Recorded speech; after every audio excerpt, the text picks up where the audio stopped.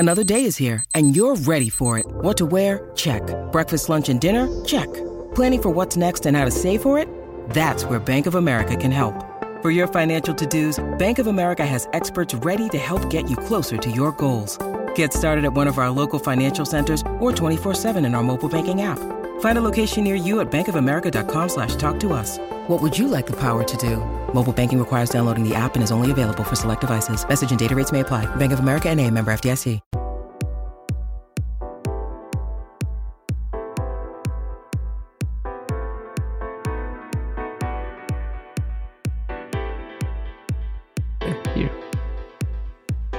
Hello, welcome to the Challenger podcast.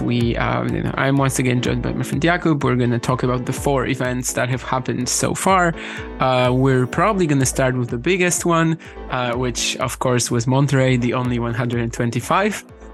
So in Monterrey, the 125, we had the 6th seed, Nuno Borges, winning his 3rd Challenger title, first one on hard court, beating Borna Gojo 6-4, 7-6 in the final.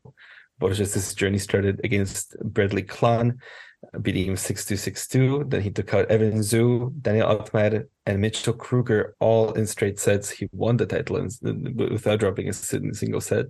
He moves up 18 spots, number 85 in the rankings, his new career high ranking. What did you think of Borges this week?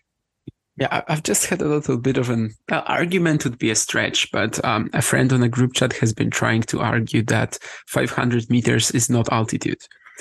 Well, I'm sure he didn't watch the Monterrey Challenger because it's clearly altitude. Like maybe it's also some, light air sort of thing. I actually played on 600 meters altitude once, and it wasn't really any different. So I'm sure there are other factors involved, but here it was definitely altitude. Like the way every single match was basically so serve based. And Borges, is he a guy that you would have thought, was going to do so well? I didn't really. I didn't expect this, no. Yeah, he was only broken once all week against Kruger, which is crazy. Of course, he also never lost a set. He won all 4 tiebreakers. In the final against Gojo, well, he won it in a pretty wonky way. I mean, Gojo fired 2 consecutive double faults from 6-5 up. Another set point for Borges. I can't remember how it looked, but it was on his. I mean, another set point for Gojo was actually on Borges' serve. But yeah, Nuno usually strikes you as a guy who kind of needs plenty of time on his forehand, especially to just launch into it. And suddenly it turns out that, he can be a serve bot in altitude conditions, which is fine. I don't know if this really signifies anything, or maybe it's just, that one decision that isn't going to matter. But I was also kind of surprised to see him play Delray and then Monterrey. Like maybe this sort of shows that he's going to try to focus on hard courts more from now. I don't know. Because, last year he played not clay only, but in 2021 he played almost only clay. Last year his schedule was very focused on clay.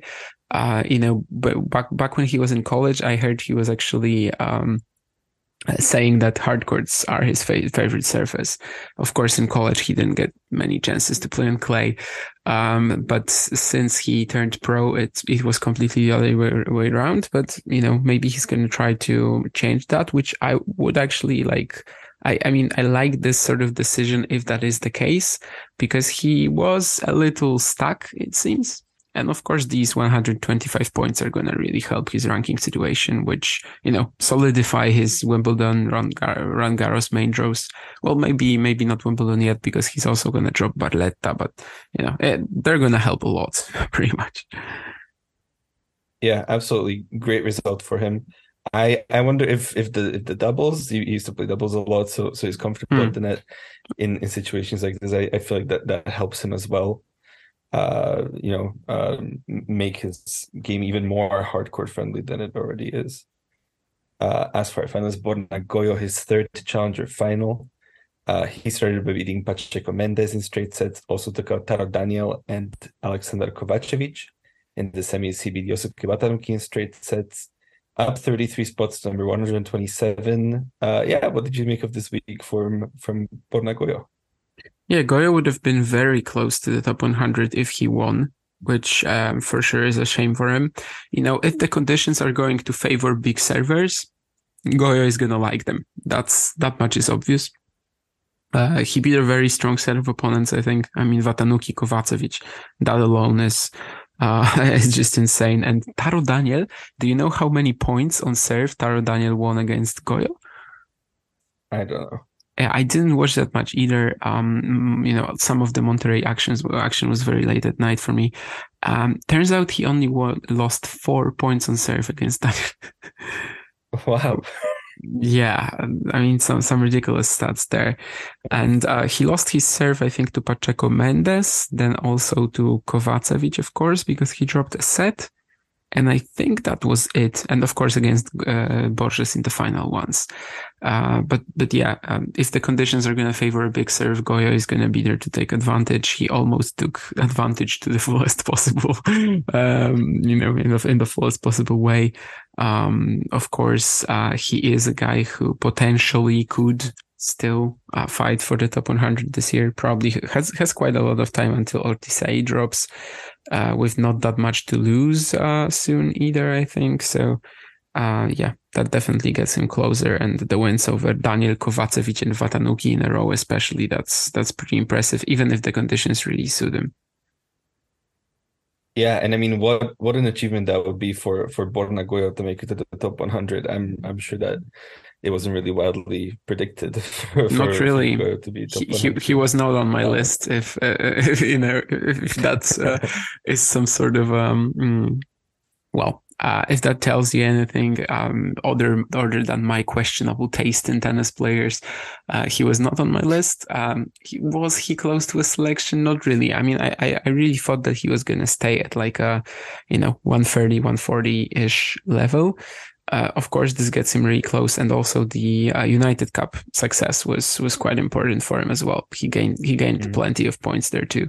And in the final, honestly, I think if it went to the third set, he was actually looking like the stronger player in the last few games of the second. He was finally getting something going on return. He was also the better player in the baseline rallies, I would say, the past, the last 15-20 minutes. But yeah, 2 double faults from 6-5 up is just inexcusable, absolutely, of course. Yeah, let's talk about our semifinalists, starting with Yosuke Watanuki, who beat the weird wildcard that we talked about last week, Van Deense 6-love 6-1 to start his tournament. Then he took out Benoit Paire, also in straight sets. Big win over Denis Kudla, 3-6, 7-6, 6-2. Then lost in 2 tight sets to Goyo. He has reached the semifinals or better in 5 straight challengers now, going back to his tear in Japan last autumn. What did you make of Watanuki this week? And he just keeps on getting good results, doesn't he? Yeah, I mean, we've talked about it plenty of times that it was always a concern whether he would translate it against better opposition. Of course, he can right now. We already know it. And yeah, I think I can't remember that match against Goyo now. I watched it yesterday, and in the past 3 or 4 days, I think I've watched like 1 billion tennis matches, and I cannot remember what happened there. But I think Watanuki had a real chance. I think he was like 4-1 up with a double break, maybe even in the first set tiebreak, and that's basically how he blew that chance. But still, again, it gets him very close to the top 100. I think Watanuki will actually do it. Like, he's just so good right now. The sort of ball striking while also playing very fast of the bounce. It's just so dangerous.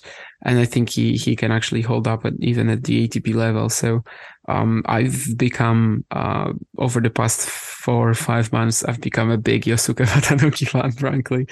There was also a bit of a concern in terms of like whether he is healthy, because he withdrew from Delray maybe, or Dallas, one of these. Since the Australian Open. Beach, yeah. Yeah, since the Australian Open, he only had 1 doubles match in the Davis Cup against Poland. So that was, that turns out that it wasn't really anything that serious. Yeah, and as you said, James Van Deense is definitely a better player than I am. I don't know if you saw any balls from that. I assume that he's also better than you. To watch it. I'd assume that he's also better probably than you. is. If he won a game against Watanuki, then he has to be better than I ever was, Yeah. for sure. I mean, the first But set was like 15, 18 minutes, something like that. The second was more competitive. But well, yeah, another very good run for Watanuki, of course. yeah, let's talk about our second semifinalist was Mitchell Kruger, who sort of lucked into the semifinal run into these 45 points, but good for him.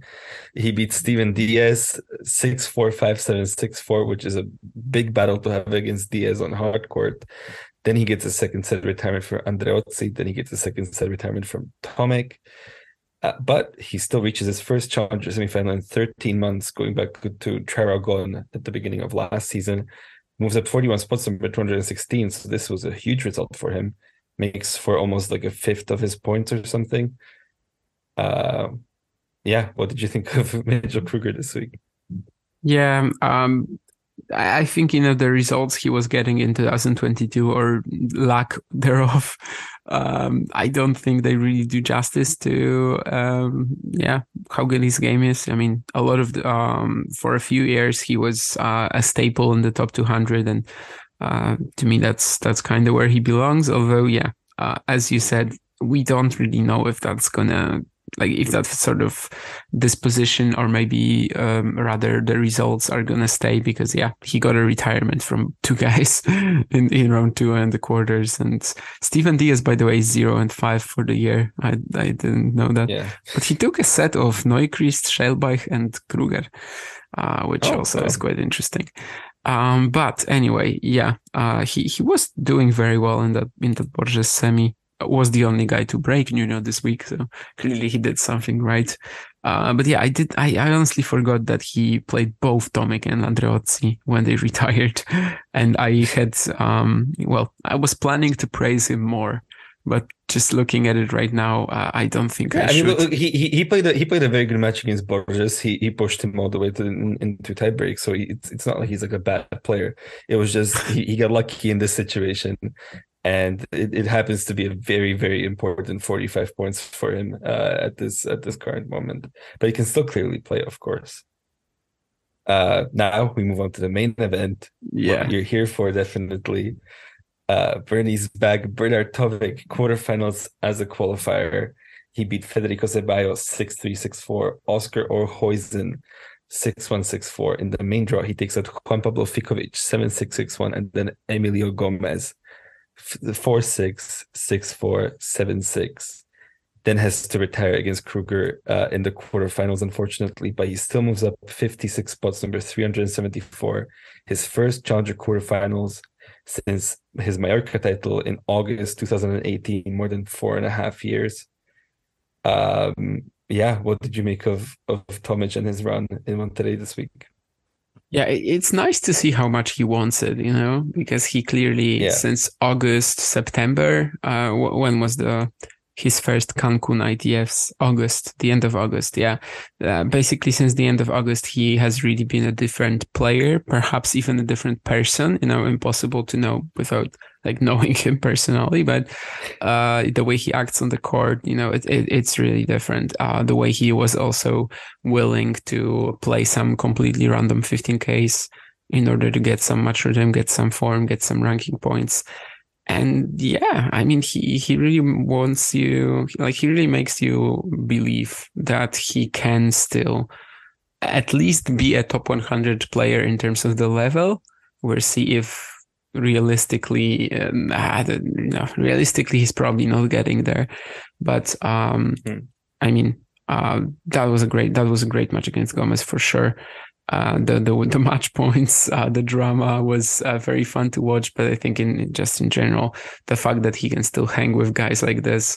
Of course, he had to retire against Kruger. By the way, his third retirement already this year, or one was a walkover against Ponchetry, and he also retired to Hassan. So, physically he is still quite fragile, but I think this week should give him a lot of fire for the next couple of ones. This reminds me, I wasn't going to mention that because I absolutely forgot, but I got an interesting question on Twitter 4 days ago, which is related to Tomic. And yeah, I'm just gonna give it to you and ask what you think. So the guy Alex, Alex, if you're listening, cheers. He says, which former top 50 player that is currently ranked outside the top 200 has the best chance of returning to the top 100? And the players he mentioned were Dzumhur, Per, Kepfer, Kukushkin, Berankis, Sandgren, and Tomic. Is there anyone on this list that you think will return to the top 100? Should I read it again? Slower. So to return to the top 100, we're talking. Dzumhur, I don't think so. Per, I don't think so. I was sort of going through the rankings that I see. Monfils is also out of the top 200. Yeah, he did not mention him. Oh yeah. But there's Kepfer, Kukushkin, Berankis, Sandgren, and Tomic. Kepfer, it's tough to say because we've seen so little of his comeback so far. We've only seen the one match that was quite poor. But I mean, his comeback, he was playing still in November, right? So it's like he was only missing for 2 months.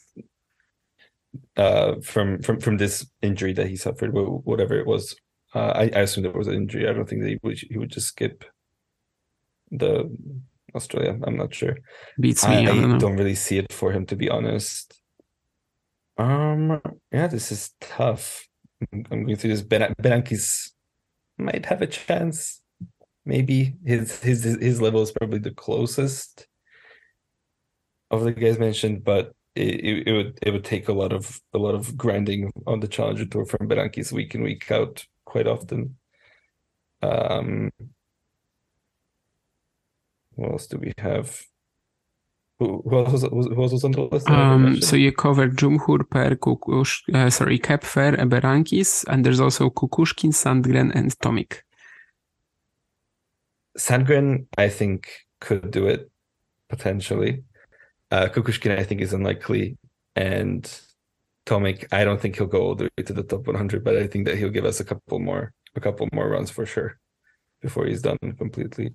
Yeah, there are some guys here who can definitely still play at the top 100-ish level in an individual match. And Sandgren 100%, Tomic 100% as well. Berankis maybe even, but yeah, I don't know, Kukushkin, Per, Dzumhur, I don't believe it's ever going to happen. My answer was that I believe only Kepfer has a real chance because he just has a lot more time.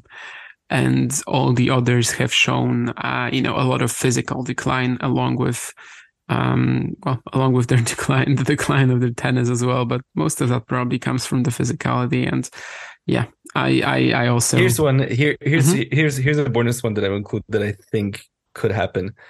Luca Pouille, I think, could make it go. Could make it back to the top 100 at some point. Still, how old is he? Like he's only 29. 29.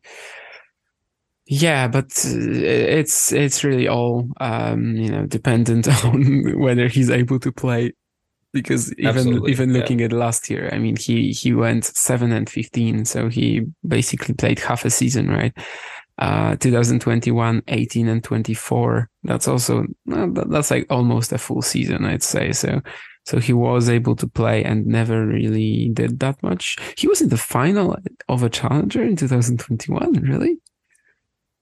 Lost to Bonzi in Cassis, but I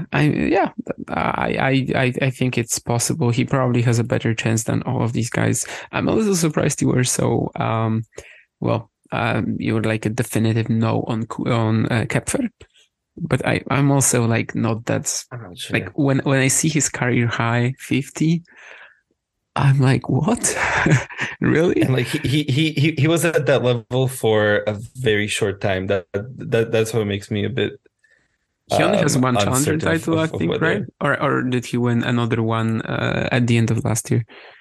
I think he won another one at the end of last year. So he won Calgary last year, and then Ilkley 2019, yeah. So I guess he did show at the end of last year that he can still, he was also in that final in Kerry that he lost to Mo. I don't know. Yeah, it's just like sometimes I feel like there are these players who have like a very rapid rise and they get a very decent career high. and then they sort of fall. If I feel like Oscar Otte is sort of in the middle of this, where he made this great career high of 36, but now I think it's going to be a plummet back down. Yeah, he's not getting back up there. No. Yeah. Karatsev. He's going to be outside of the top 100 soon-ish, I think, points-wise. Semis in Munich. The grass season was really strong, but it's also injury related, right? After Wimbledon, he was out for 3 months, and I think since that knee injury, he's never really returned to his previous form. But yeah, for him, it was always going to be quick. Karatsev, Kachin is going to be outside the top 100 in a second, probably. I mean, the moment his points start dropping in the spring, he's going to be out of the top 100. But yeah, there's a lot of players like that. That's true. Some actually turn out to have some staying power, like, I don't know, Lestienne. But anyway, we were talking about Borna Tomic. That would be a fun combination. Bernard Tomic, is there anything else to add on the great man himself, on the phenomenal tennis player who was once believed to be an absolute prodigy? I'm just happy that he's doing this. That's the whole thing. And even if it is only in Mexico that he ever plays, or whatever the deal is, as long as he gives us. He played in Europe this year, right? Yeah, I think. Yeah, I think he just enjoys Mexico a lot. But yeah, I mean, as long as he comes and gives us a couple of these runs, a couple of these moments like that win over Gomez, I will be happy. Well, that was not Europe he played in, actually. It was Kuwait and Qatar. So he basically plays in all the kurorts. He just wants to, get tanned a bit. And yeah, I guess that's fair. I think he was initially on an entry list for some challengers in Europe. But then he never really showed up in them, even though his ranking would have been enough for the qualifying. But yeah. That's Bernard Tomic. He still brings a lot of excitement. I think a lot of people probably this week saw his match for the first time in at least a year, maybe, and not the previous Monterrey Challenger, because after that it was just like some Challenger qualies at first, and then of course the ITF Tour, which some of that was actually streamed. I remember watching a few matches, but yeah. Yeah, let's take it over quickly to doubles, where we had Goranson and McLaughlin win the title, their second title already this season after Canberra. Two very strong challenger doubles players. They beat Martinez and Rodriguez, who won a title together last season, but were unable to repeat it here. But yeah, very, very strong doubles in Monterrey as well.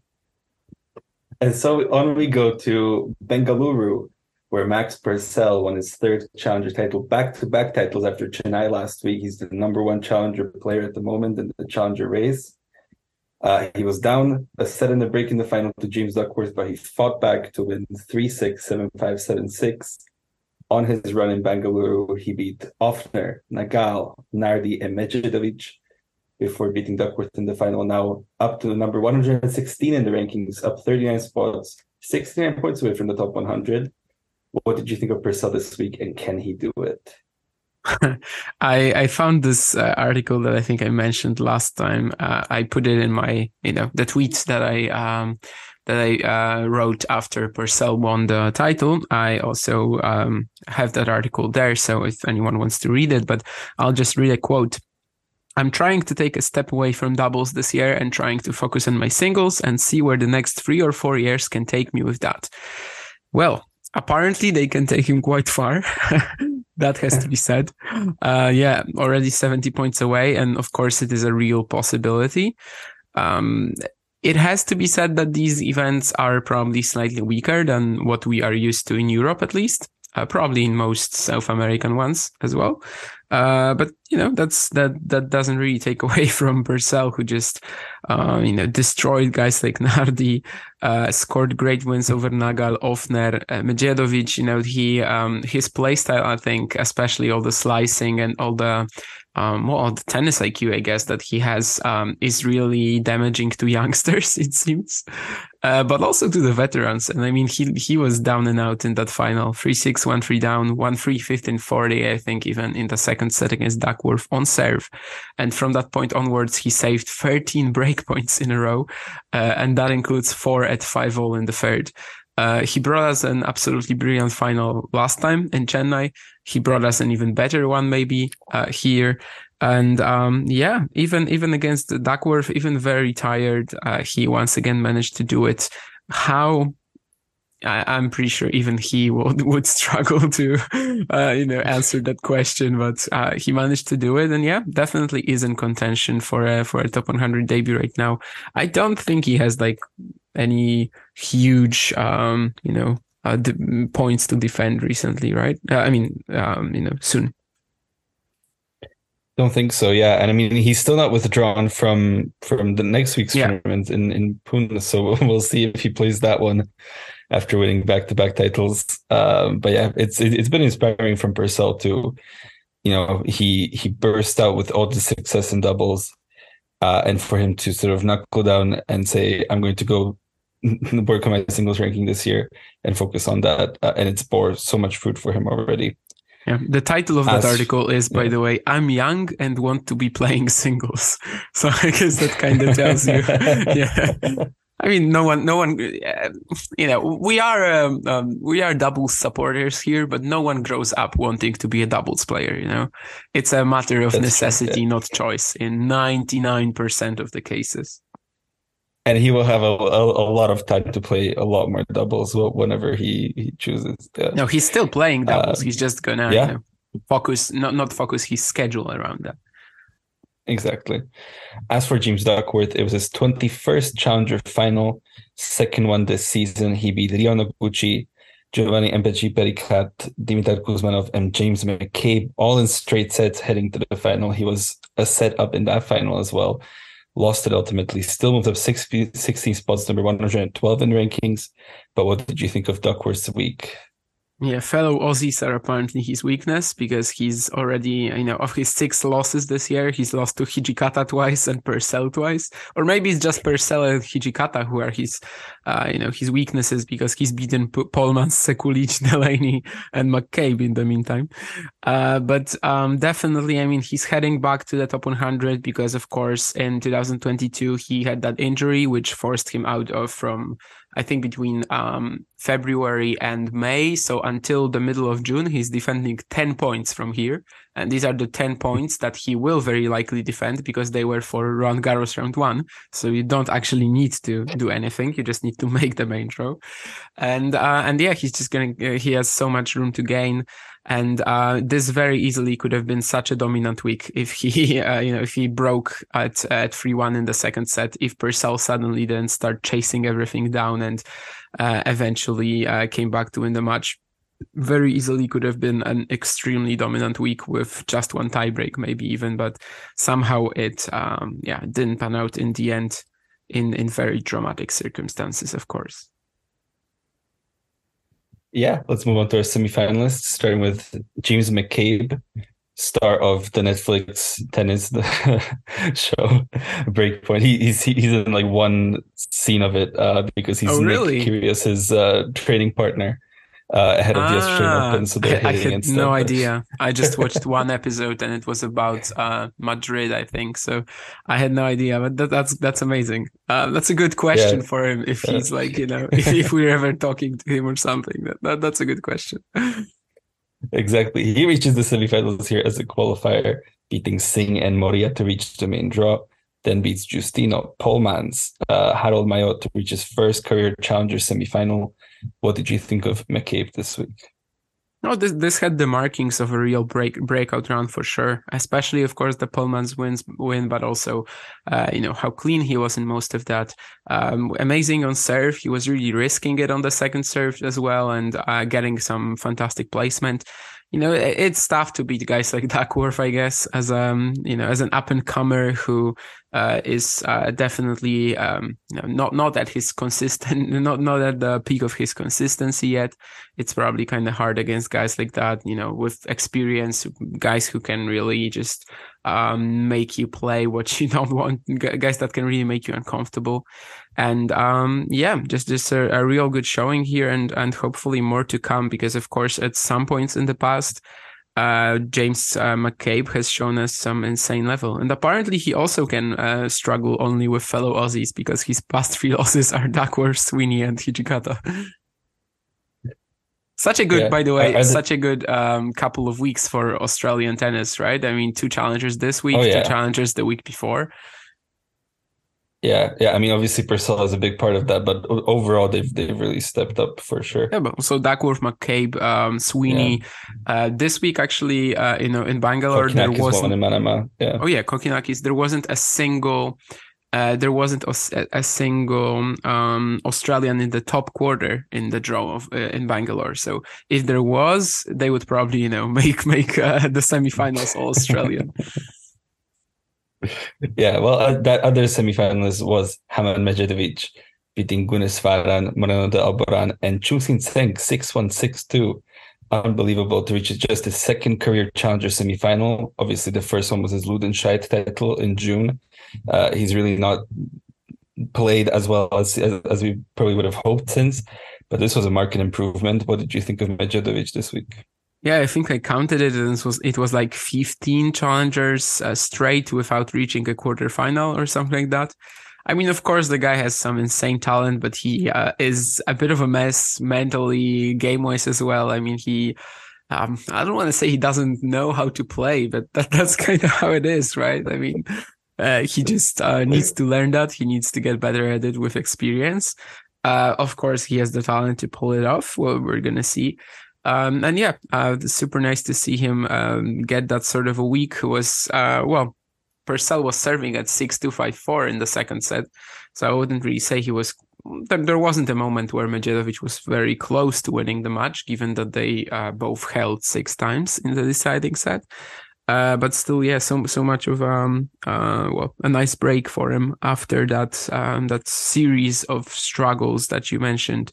Hopefully, physically as well, he's gonna be better now, because it's also been an issue in the past couple of months, but maybe the last year or so. So he needed some points as well, because that Ludenscheid title defense is coming, but even before that, he has this wonderful streak where at one point, of course, mostly on the ITF tour, but he was 27-2 at some point last year in his last 29 matches. So, when these points start dropping off, he could have been in trouble. And right now he has some sort of a cushion to fall back on. But of course, we are hoping that on clay, where maybe his footwork is not going to be that much of an issue, that there he's once again going to be, I don't know if winning challengers, but a threat more consistently. Yeah, I think we can definitely expect him to be a threat this spring and summer. As you said, it sort of moves him up to number 221, up 34 spots. But yeah, he does have a lot coming off with all of those ITFs and then Ludenscheid title. Over to the doubles, we had Chung and Xu win the title, beating Chandrasekhar and Prashant in the final. We can go over to Rome, not that one, Rome, Georgia. Jordan Thompson lifting the title over Alex Mikkelsen, 6-4, 6-2 in the final. His 10th challenger title overall, 4th one in the last 52 weeks. And he did not drop a set this entire run. Beats Dugas, Squire, Alistair Gray, Zachary Svaida, who came the closest in 2 tiebreaks. Up 12 spots, number 81 in the rankings. What did you think of Thompson this week? Yeah, aside from not dropping a set, he also never faced a top 250 opponent, which is kind of shocking. And yeah, I mean, Jordan Thompson has been playing a lot of challengers. This year, of course, that was his first. But when you look at his last year, he played 36 challenger main draw matches, despite still feeling, like a main tour player. I don't think there's anything wrong about that. I think it's smart, he's doing what he needs to do to survive, along with his usual grass court runs. It's enough to stay in the top 100, which is a feat, of course. And yeah, he cleaned it up really. A lot of these players couldn't really handle his serve, which, we don't really think of Jordan Thompson as a huge server usually. And yeah, guys like Gray, Svajda, Mikkelsen, they broke him once. But in all of these matches, he was constantly in control, less so against Svajda, but even there, I mean, he was 7-6, 4-3 up. Then he lost that break, which was just a re-break for the American, of course. And that serve made a lot of difference against guys like Mikkelsen or Svajda, where they couldn't really hit through him. And at the same time, he was getting a lot of free points. So a very clean run, something you would expect. I mean, why the hell didn't we pick him is a bit of a concern for me. Very good point. I'm just looking at this draw and like, what? I guess Hijikata was a very strong contender too, but I don't know. Yeah. Anyway, I think we both missed the trick a bit here. Yeah, I picked Koako, and that was not much better at all. Arguably yeah, I mean, worse both our picks lost in the opening round. Yeah, so I'm not sure what we were thinking of here, but Jordan Thompson was significantly better than all the other players in the draw, maybe barring Hijikata, and he did clean it up in pretty impressive fashion.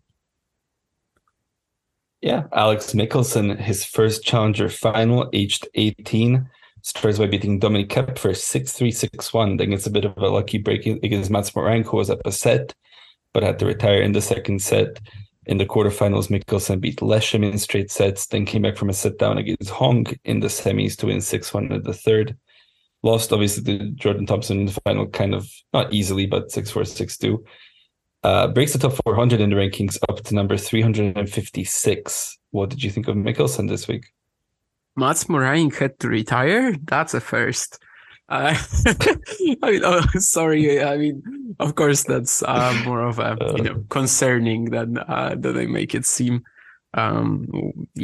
It happens to him constantly, and it's always pretty sad, especially because he had that top 100 window and couldn't really play for it last year. Anyway, Alex Mikkelsen, really tough, honestly, to understand his game for me so far. Like he definitely has a lot of good pop on his ground strokes, moves a bit like he was even taller, I would say, but he moves effectively, even though it doesn't look clean. I would say it's actually pretty good. He seems to be pretty smart on the court too. Like when he fell into trouble against Hong, he was able to really start playing a lot more patiently. I think this is something he tried to mimic in that final, but Thompson was probably executing it a lot better than Hong as well. So it didn't really work out. There should be more serve potential in him than what he's showing right now at the height. I think he's over 1 meter and 90 centimeters tall. So there should be more serve potential in the future, but serve potential potentially. Yeah, and it seems like anytime he plays a challenger main draw, magic happens. Last year in Tiburon, he beat Yuncheng Shang, which was at the time a massive upset. Of course, earlier this month in Cleveland, he beat Jack Sock, which was not as massive, but still pretty huge. And now he makes a final at the age of 18. He is also committed to the University of Georgia for the fall of 2023. But, if he keeps developing like that, he might have some decisions to make when the fall actually comes. But for now, an amazing run for sure. And let's see what he does with it in Waco. Yeah, definitely an exciting player. Lots of potential there. And Waco, that first round, we'll talk about that, but that's also lots of fun. As for our semifinalists, we had Zachary Svajda beating Wong, Vukic, and Ejupovic to reach the first semifinal of the season for him. Obviously, came the closest to beating Thompson this week. What did you think of Svajda? Yeah, he definitely tried to play a bit more like positive tennis this week. I don't know if that's the impact of the indoor court. If maybe that's something that he felt like doing. He clearly fared pretty well at it. So, I don't mind it. Of course, I'm always telling everyone to be more aggressive, but I don't think he was really, stepping out of his comfort zone. He didn't seem uncomfortable doing it. But definitely a very good run for him. Quietly, he's putting in some very good runs this year because, so far he's lost to guys like Thompson, Altmaier, Sandgren. Even the ITF losses to Mikkelsen and to Ponwith, who beat Hijikata here, of course. That's nothing to be ashamed of. So definitely a nice start to the year. He's 13-5 right now and should have a very good chance against Mejia in Waco. All right. Our other semifinalist was Seung-Chun Hong, who beat Brancatelli De Camps 6-1, 6-love, and Toby Alex Kodat 6-4 in the third. His second challenger semifinal already in 2023. He also had that Davis Cup moment with the heroics. What did you think of Hong this week? Yeah, just another one of these very strong results recently. Honestly, Decamp's losing, I think, 2 points on serve. That was something pretty crazy. I'm not sure what happened there. I only saw a few points. But Hong is another guy who you'd think would do well in indoor conditions, right? So that's a pretty huge run for him. He also stopped Kodat, who, it seemed like they might play an All-American next-gen semifinal, if you may. Kodat, I think these were his first main draw wins in challengers. He was a huge junior back in the day. He reached the Roland Garros final in 2019, which he then would have lost to whom in 2019? I do not remember by now. Was it? No, it wasn't Rune. Was it Rune? I think it was Rune. I think he lost the Roland Garros Juniors final to Rune. And Hong was also able to stop him in his tracks. Almost beat Mikkelsen, but eventually, the American was able to control his aggression very well. And I think getting up to an indoor semifinal for Hong is still a very, very good result. Yeah, you already mentioned Kodat, obviously beat my pick, Kwako. First challenger main draw wins. Also beat Shimabukuro 7-5 in the third. What are your thoughts on his potential overall? Do you think that he still has the hype that he sort of earned as a junior even now? I mean, he definitely lost the hype, right? I mean, his career high is 598. Or maybe he's gonna beat it this week or be around that sort of a level. He definitely lost some. I mean, he had some big sponsorships early. I think he trained with Dam in Bradenton, Florida. I think he was even signed by AMG, and of course he didn't go to college. So I don't blame him. After that junior's career, I guess he just thought that he was gonna transition smoother. It hasn't really worked out, but this is a bit of a start. I wonder how far he can go with that one-hander, because it takes like 10 seconds to set it up. But on these indoor courts, the serve and forehand actually looked like real weapons. And he came very close to beating Hong. So definitely someone that we're going to also follow next week and, just see if it's repeatable. He's playing Nicky Hart at the opening round. So that's clearly winnable. Yeah, over in the doubles, we had Luke Johnson and Sam Verbeek win their first challenger title of the season together. Their second final in 2023. They've played together all year. In this one, they beat De Camps and Rybakov. We go over to Rovereto, where Dominic Stricker won his fourth challenger title, beating Giulio Cepieri in the final 7-6, 6-2. Stricker started with a rocky win over Políčák. 3-6, 7-5, 6-1, but from there beat Borg, beat Morocañas, Onclan, beat Cepieri in the final as well, up 33 spots, number 120, 89 points away from the top 100. What did you think of Stricker? Yeah, by the way, if you were to guess, how many followers does Dominic Stricker have on Twitter? I've never seen him tweet, so I don't know if he's like a regular tweeter or if it's just like an inactive account. Let me tell you how regular he is. Yeah, that you're right. That should be included. 166 tweets. Okay, I'm gonna say about 1,000. Yeah, he has 455. So challenger. I have more followers than Stricker. But you also have more tweets.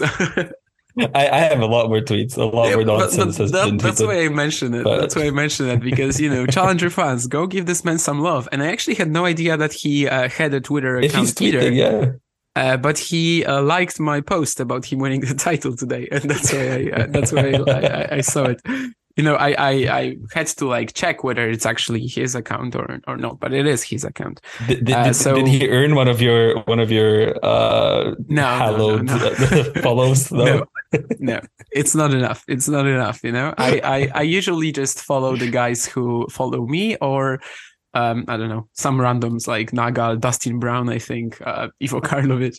But anyway, Challenger fans, go give this man some love on Twitter as well. Apparently he is an active presence there, and he has been retweeting a lot of the, short videos of his run or something like that. And when it comes to Stricker, he had that moment against Policzak where he was almost out, 3-6, 3-4 down with a break. He was playing just terribly. Again, like in Vilnius, he was just blasting the ball, just giving, getting that first strike tennis, which definitely is the basis of his game, to an absolute extreme and not in a good way. And then suddenly he really fought for it. Even Joris Delors, when he was talking to me in Vilnius, sort of doubted his fighting spirit, I guess, in a way. And not here. I mean, here he just was willing to grind. He was willing to fight for it. It showed in that opening match. Of course, he was much better after this, but also, his shot selection improved in the final as well, saving these 5 set points. He played some of them in a really smart way, like that lob that he had over Zepieri. There was also like a forehand down the line that was played with a lot of margin. And honestly, that's how he got that title, and maybe this is a step in the right direction. Of course, he dropped some ranking when he lost that Columbus and Cleveland double, well, almost double, a final and the title. And he was very, very reliant on these Zug points that he is gonna defend in July. But hopefully he breaks the top 100 until then. And playing like he was in Rovereto, he certainly has a chance. Yeah, I have now followed Dominik Stricker on Twitter. So he's up to, I think, 458.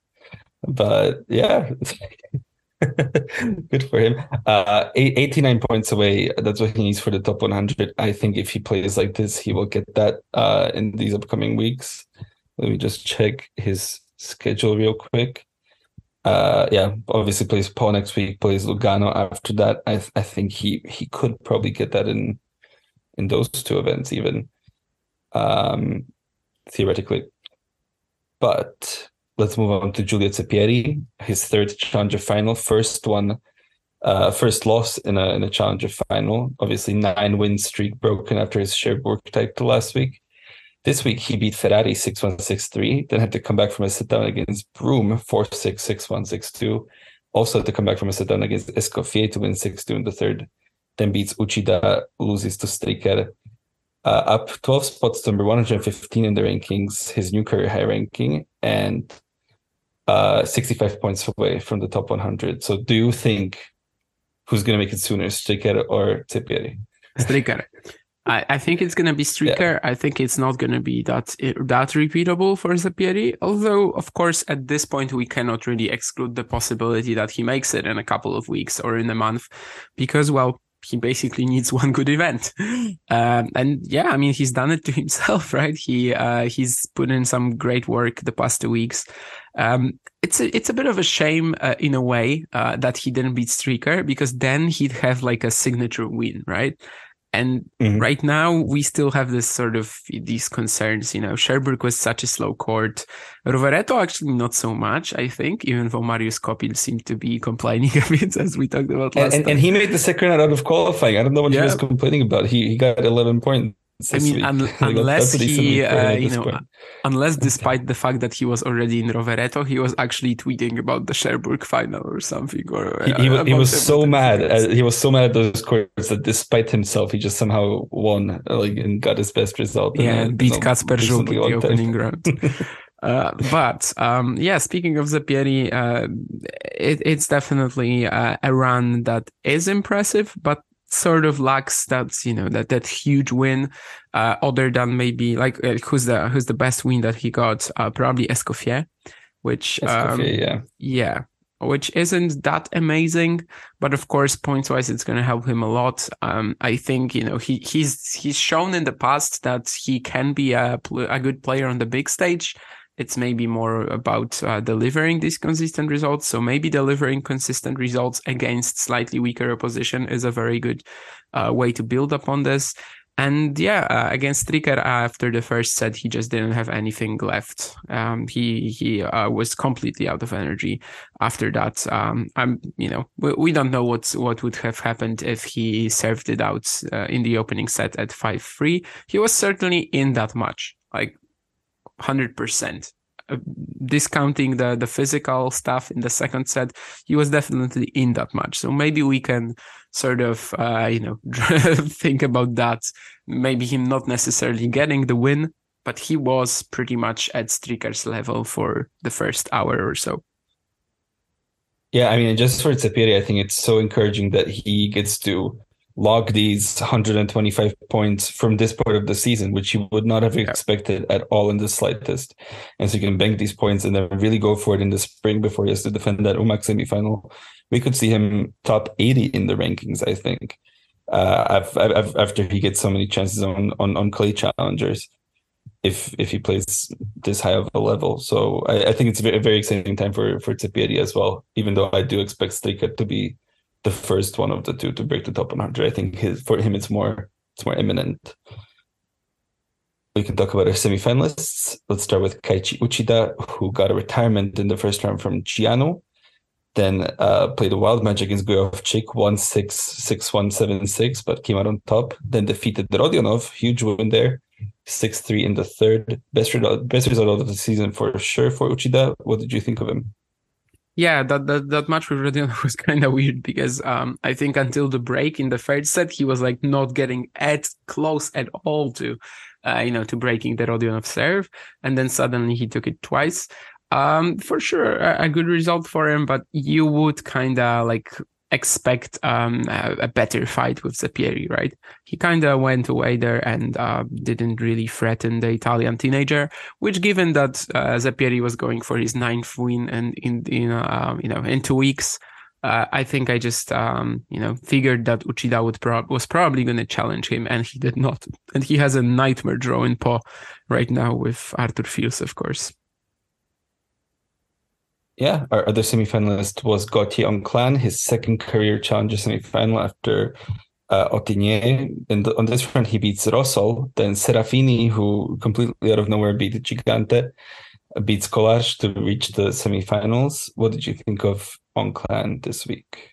Yeah, Serafini was so close to making the upset of the week, although honestly, I wouldn't the odds were insane in that one.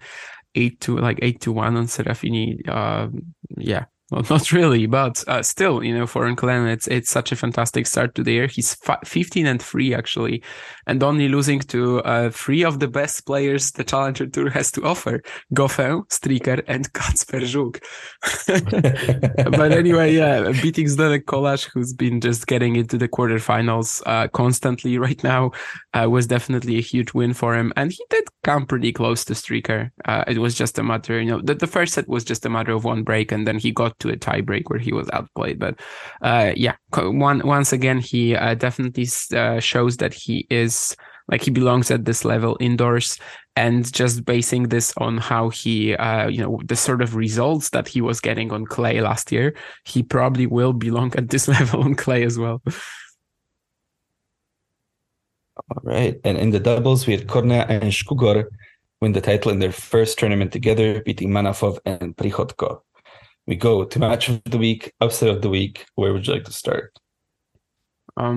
Maybe you could start, because I traditionally have not done this yet. So I will start with the match of the week, which for me, for sure, was Bernat Tomic beating Emilio Gomez 4-6, 6-4, 7-6 for his, first signature win in forever, in living memory almost, for Bernat Tomic. The level was high.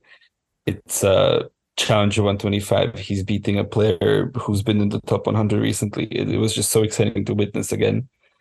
And yeah, unfortunately he had to retire in the next match, but we can see that Bernie's back. Yeah, that's a very solid pick, actually. I'm not gonna go for that, but that's kind of just me wanting to also highlight the final between Purcell and Duckworth again. Purcell Moreno de Alboran was your match of the week last time. Right now, I'm gonna choose Purcell Duckworth as mine. And yeah, I think just the drama there and just constantly thinking that Purcell has to go down physically at some point. That at some point it's just not going to be enough. The legs are going to go, and they didn't. And him saving all of these break points in the third set, I think was really dramatic. And also on the stream there was commentary for whatever reason. The guy was pretty enthusiastic. I'm not even sure like who he was or whatever, but it was pretty fun. Also because of that reason. And I think I'm going to choose Purcell Duckworth, but of course I think that Tomic and Gomez are it's a very fine selection too.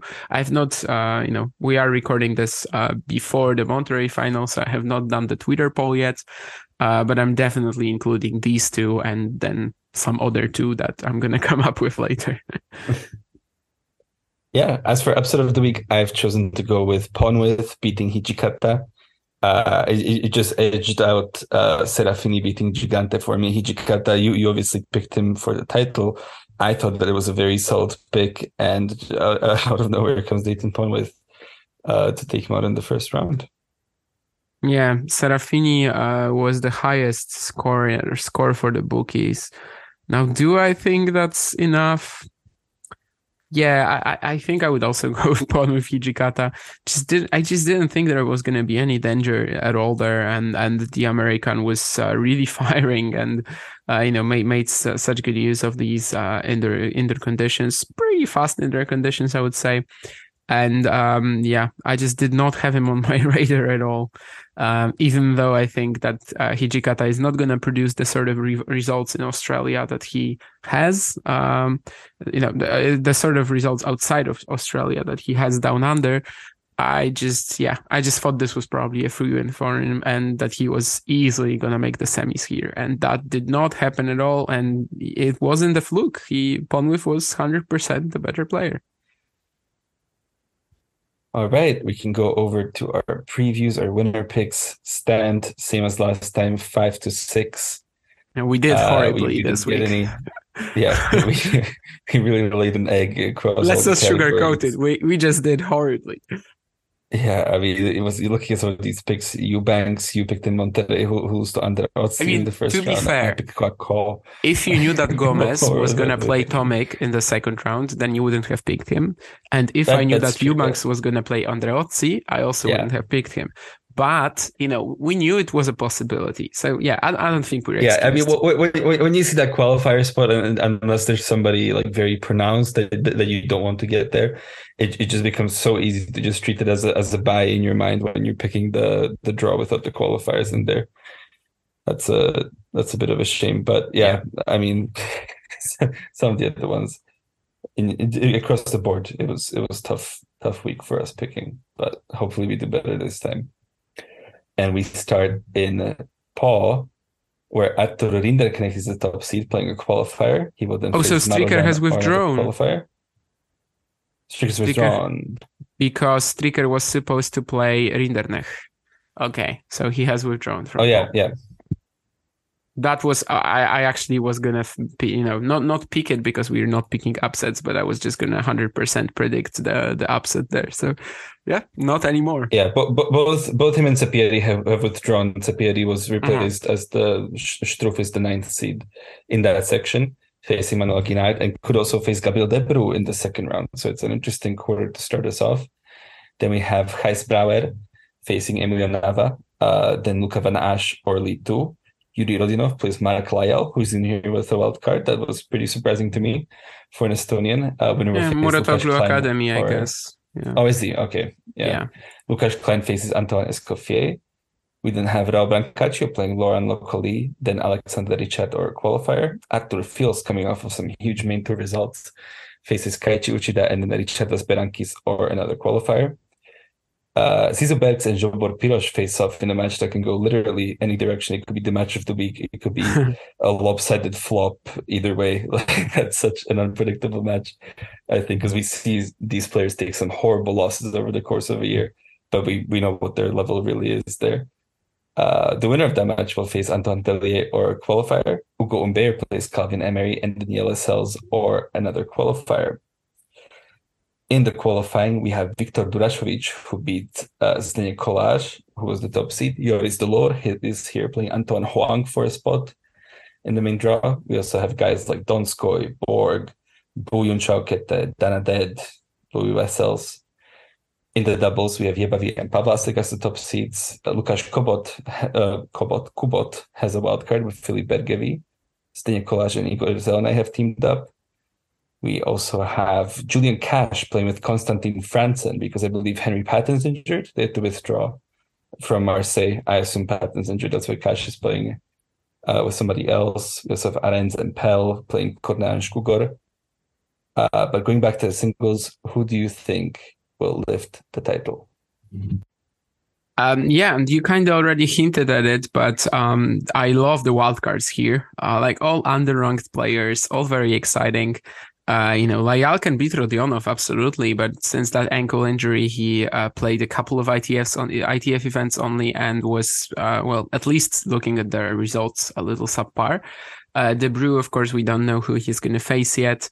And Emery Humbert, that's all, whenever Calvin Emery plays a top seed, that's always a bit of an upset alert, even though his consistency is usually not there. I also love the Bergs Pirosh match. Yeah, for sure, watching that if I can. I think it's actually tomorrow, so I might not be able to. But other than that, Klein, Escoffier, fantastic first round. Brouwer, Nava as well. And Brancaccio Roccoli in the rematch of that crazy final in Numea. As you said, the qualifying is pretty strong. Delor just had a very weird campaign in Rovereto, where he played just a fantastic match against Travaglia and then was kind of atrocious against Morocañas. So I don't think I'm picking him here for the title. He's playing Oang. That always can be dangerous in indoor conditions. Durasovic scored a huge win over Kolář. If his career tells us anything, then he's probably going to lose to Blanchet now, but hopefully not, because we're all, we're still waiting for the Norwegian to unleash his potential, which he still, which he definitely has. We just don't know to which extent, maybe. And in terms of who I was picking here, I discounted Rinderknecht initially because he played Striker. Now he kind of comes back as an option. He is not in good form, though. So I might skip it. I think Struff has a serious chance for sure. Like playing Guinard, playing De Bruyne or a qualifier, that's a very good draw for him. And then if they meet in the quarters, who the hell knows? But Rinderknecht Maroshan could be rough. Vanash, I think, does not have he has a pretty decent chance, I think, as well. But I don't think it's, he's a strong enough pick here. Basically, I am trying to convince myself not to go for Arthur Fils, but I can't. He's just made back-to-back ATP Tour semifinals. I don't know if he's gonna sometimes it's hard to get back to a lower level event and produce as well. Is Fils that sort of a guy who would struggle with it? I don't know. It doesn't seem like to me. So far this year, he's just been putting one amazing performance after the other. Of course, he was kind of outplayed by Bonzi. Of course, he was outplayed by Barrère. And to an extent against Sinner as well, but these guys are not in the draw. These guys, guys who can play like this are not in this draw. And he's already beaten Berankis in the whom he can face in the second round. The quarter looks great for me, so yeah, I just have to go for Fils. And of course, in the meantime, he would also secure his top 100 debut, which he was one match away from playing Benjamin Bonzi in the Marseille semifinals.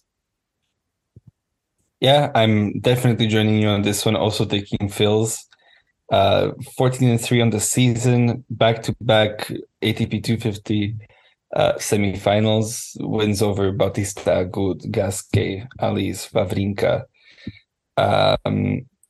Yeah, I mean, it's very, very hard not to choose him. Even if he struggles, the draw, I love the draw for him here. I mean, he has Uchida who showed a bit of form, but Fils is a superior player to him. He has Berankis in the section. I don't know about Berankis at this point. Brancaccio as the seed, and then Richard in the section overall. I like him to make the semis for sure.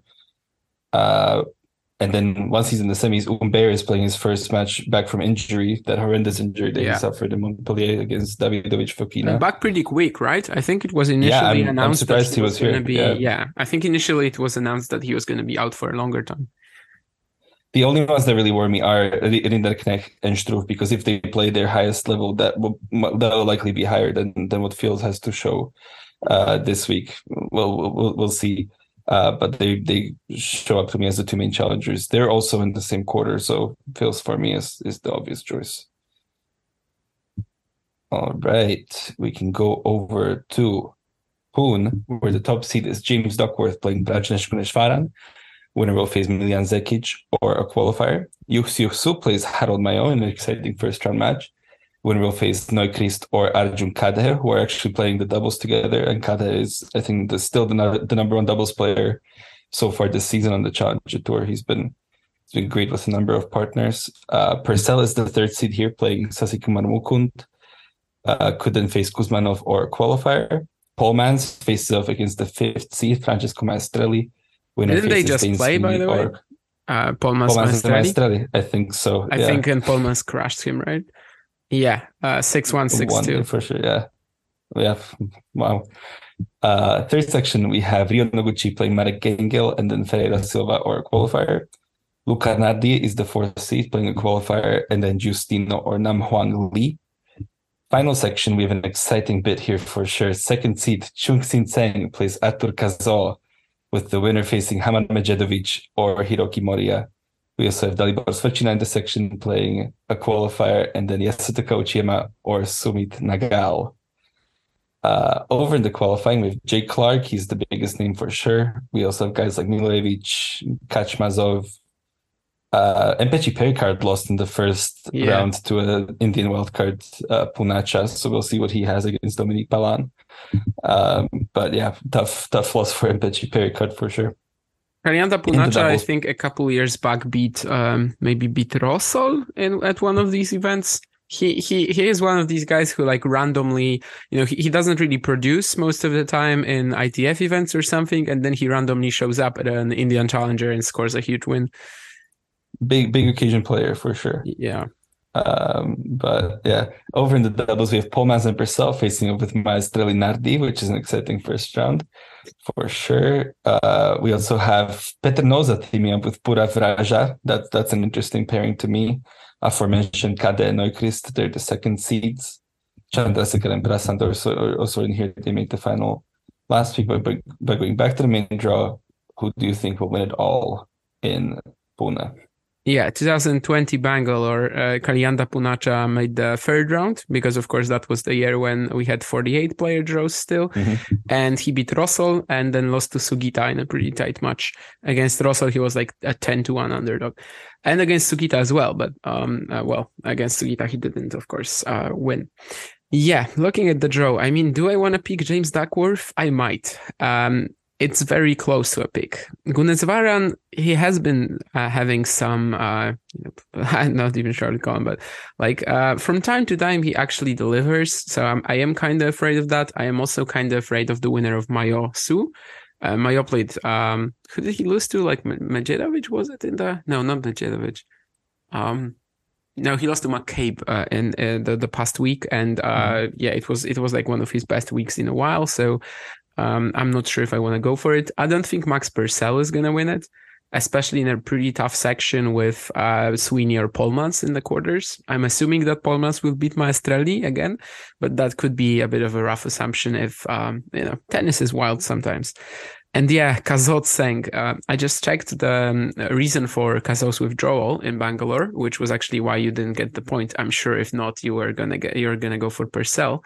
But Kazo was, he basically withdrew with a stomach issue, it said. It actually said just stomach. So it can mean a lot of things. I'm assuming, that can mean a lot of things. If he's healthy, he's the favorite over Tseng, like 100%. Tseng was just blown off the court by Medjedovic. I think the same could happen to him here. It's also slight altitude. And 560 meters, I think. Then again, if Kazo plays Medjedovic in the second round, that's a highlight of the week. So I'm going to do something pretty hilarious. because in Chennai, I picked Luca Nardi and he lost to Petrnoza. In Bangalore, I picked Luca Nardi and he lost to Max Purcell. 6-2-6 love. So in Bangalore, in Pune, the last event of that 3-week stretch of Indian challengers, I'm also going to pick Luca Nardi, and I think he's going to come in this time. He's got a pretty good section. I'm mostly doing it for the memes right now, but he's got a good section.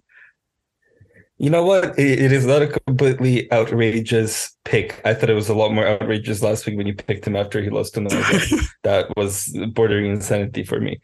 But this week, I mean, I was thinking about it. Like he got a couple wins. Of course, he got absolutely murdered when he lost to Wano. That's very rough. But this section is very nice for him. So I think he's actually the most likely person to make the semis, just percentage-wise out of anybody. I think that he has a really good shot with this section. But I am going with James Duckworth. He won here in 2019. The past 2 weeks, he's only lost to Purcell. I feel like Purcell must be tired, or at least hopefully will be by the time they get to the semis, and Duckworth can finally go and get his title, because he's been playing some good tennis too, and deserves one. So James Duckworth for me. Yeah, hilariously, that Irish friend of mine that sometimes sends me his picks as well. He actually got a point for Streaker, by the way, this week. Before listening to the show, he sent me his picks, and one of them in Bangalore was Luca Nardi. So maybe it wasn't as outrageous. I don't know. I'm not sure if he picked him for Chennai, though, because I don't think he sent me his picks that week. So we'll see maybe if he also goes for him in Pune. Apparently, we're both Luca Nardi fans, even though I don't really think we ever talked about him. So I just don't know how you look at somebody losing to Petrnoza and then you pick them the subsequent week. Like, I just figured it's not going to go worse from there, Summoning that within myself. But yes, we go to Waco, Texas, where the top seed is Jordan Thompson with an exciting first round against Alexander Vukic. Winner will face Mitchell Kruger or a qualifier. Another exciting match in this section, Alex Mikkelsen, fresh off his first final, faces Maximilian Matterer. Winner will play Alex Bolt or a qualifier. Mate Bellucci plays Seung Chon Hong, and then Zachary Svajda or Nicolas Mejia. Alexander Muller plays Juan Pablo Ficovich, and then Marco Trungelliti or Dominic Kepfer. Tung Lin Wu is the 7th seed playing a qualifier, and then Gaspar Elias or Enzo Coaco. Alexander Kovacevic plays Ryan Harrison, and then Toby Kodat or Nick Hart. Borna Goyo is in here with a special exempt, playing Benoit Paire, and then Shoshima Bukuro or a qualifier. Rinki Hijikata is the 2nd seed again, playing a qualifier, and then Alexis Galarno or another qualifier. The qualifying is being played as we speak, and last time I saw, Misolic was actually down a set to Leshem. He is, but he's serving for the second set. But it's not an easy match, Misolic has not been the greatest of indoor players for sure. So, so Misolic in this qualifying is the big news for sure. The fact that he's there, he's maybe he beats Leshem. We'll see how that goes. We also have Mats Morank retiring a setup again. This time to Ulysses Blanche. So Blanche will be in the second round. Really rough for him, unfortunately. Yeah. We have Coleman Wong, who will play for a spot against Henry Squire. Shintaro Mochizuki will play Marchenko for a spot. Keegan Smith will play Ayupovic. But ultimately, Misolic is probably the only one who can really make waves if he gets into the main draw. In the doubles, we have the Sabanov brothers as the top seeds. They play Jisung Nam, this time teaming up with Seung Chon Hong, not with Song. We have Alex Bolt and Rinki Hijikata playing Kovacevic and Galarno. That will be exciting. We also have Luke Johnson and Sam Verbeek as the 2nd seeds. But going back to the singles, who do you think wins the title in Waco? Yeah, this is pretty rough as well. Last week we were stupid not to pick Jordan Thompson. I think now it's not really the case, given he plays Vukic in the opening round, given he can play Marterer or Mikkelsen again in the quarters. Even Mitchell Kruger, honestly, in the second round. Bellucci played against Kudla in Monterrey and lost so easily. But, he plays Hong here. I like his chances. I still don't think Hong is that good of an indoor player. And the other parts of that section, well, there's Svajda, of course, and that's a problem. That's probably gonna keep me from. This is outdoors though, I think. Is it not? Oh, really? Oh, I think you're right. I am an idiot. I think this might be outdoors. I think you're right, and I am an idiot. I just assumed Texas February. I just assumed it's going to be out there. I think. Yeah, I think it might be. I just assumed USA in the February it's going to be. But I actually believe you're right. Yeah, I actually believe you're right. I just checked the screen. Yeah, I just checked the stream. They're outside. Yeah, I checked that like 5 days ago and was surprised by this, and then I completely forgot about it. At the time of recording. So yeah. It is outdoors. Is that good for Bellucci or Hong? Actually, good for both guys, I suppose. Yeah. It's probably not that good for Jordan Thompson. Maybe we'll see. Does that change my pick though? I don't think so. I mean, Hijikata showed some fragility. I'm not going for him again. I'm not going for Borna Gojo, despite his Monterrey run. And I think I'm just going to go with Alexander Kovacevic. He lost to Gojo in Monterrey, of course, the quarterfinals. Does that sigh mean that you also wanted to go for him? I mean, he is the most natural pick. Like the section is really soft. If he beats Harrison, that's not even that big of an if. And I guess Tung Lin Wu is the only dangerous player, provided that Kwako doesn't suddenly find his form again. Yeah, I really like the Kovacevic pick, and I'm not surprised that you also wanted to go for it. The bottom half is a little weaker, and that's not only because of the qualifier spots, which, as you mentioned, sometimes our brains just, they really treat them as buys. But the quality of the players themselves is weaker. So I think Kovacevic has a perfect opportunity here. And recently he has, he seems to have added some sort of new degree of consistency to his game, to how often he produces his best level. And if he can keep doing that, he is the clear favorite here for me. Yeah, I'm going to join you on that pick. I'm not going to change it. Kovacevic is the favorite. Tung Lin Wu is the one that I find dangerous in there, but I really like his section overall. I'm not sure about Rinki Hijikata. Gojo obviously is coming off of a deep run. Thompson has Vukic in there. Bellucci, I'm not going to pick Bellucci over Kovacevic here. I think that would be kind of silly. Kovacevic for me as well. And that's going to be it from us for this week. We're obviously going to be back in 7 days to discuss the events of Waco, Po, and Pune. Thanks as usual for listening. Thanks for staying until the end. And we're going to see you in 7 days' time. Bye.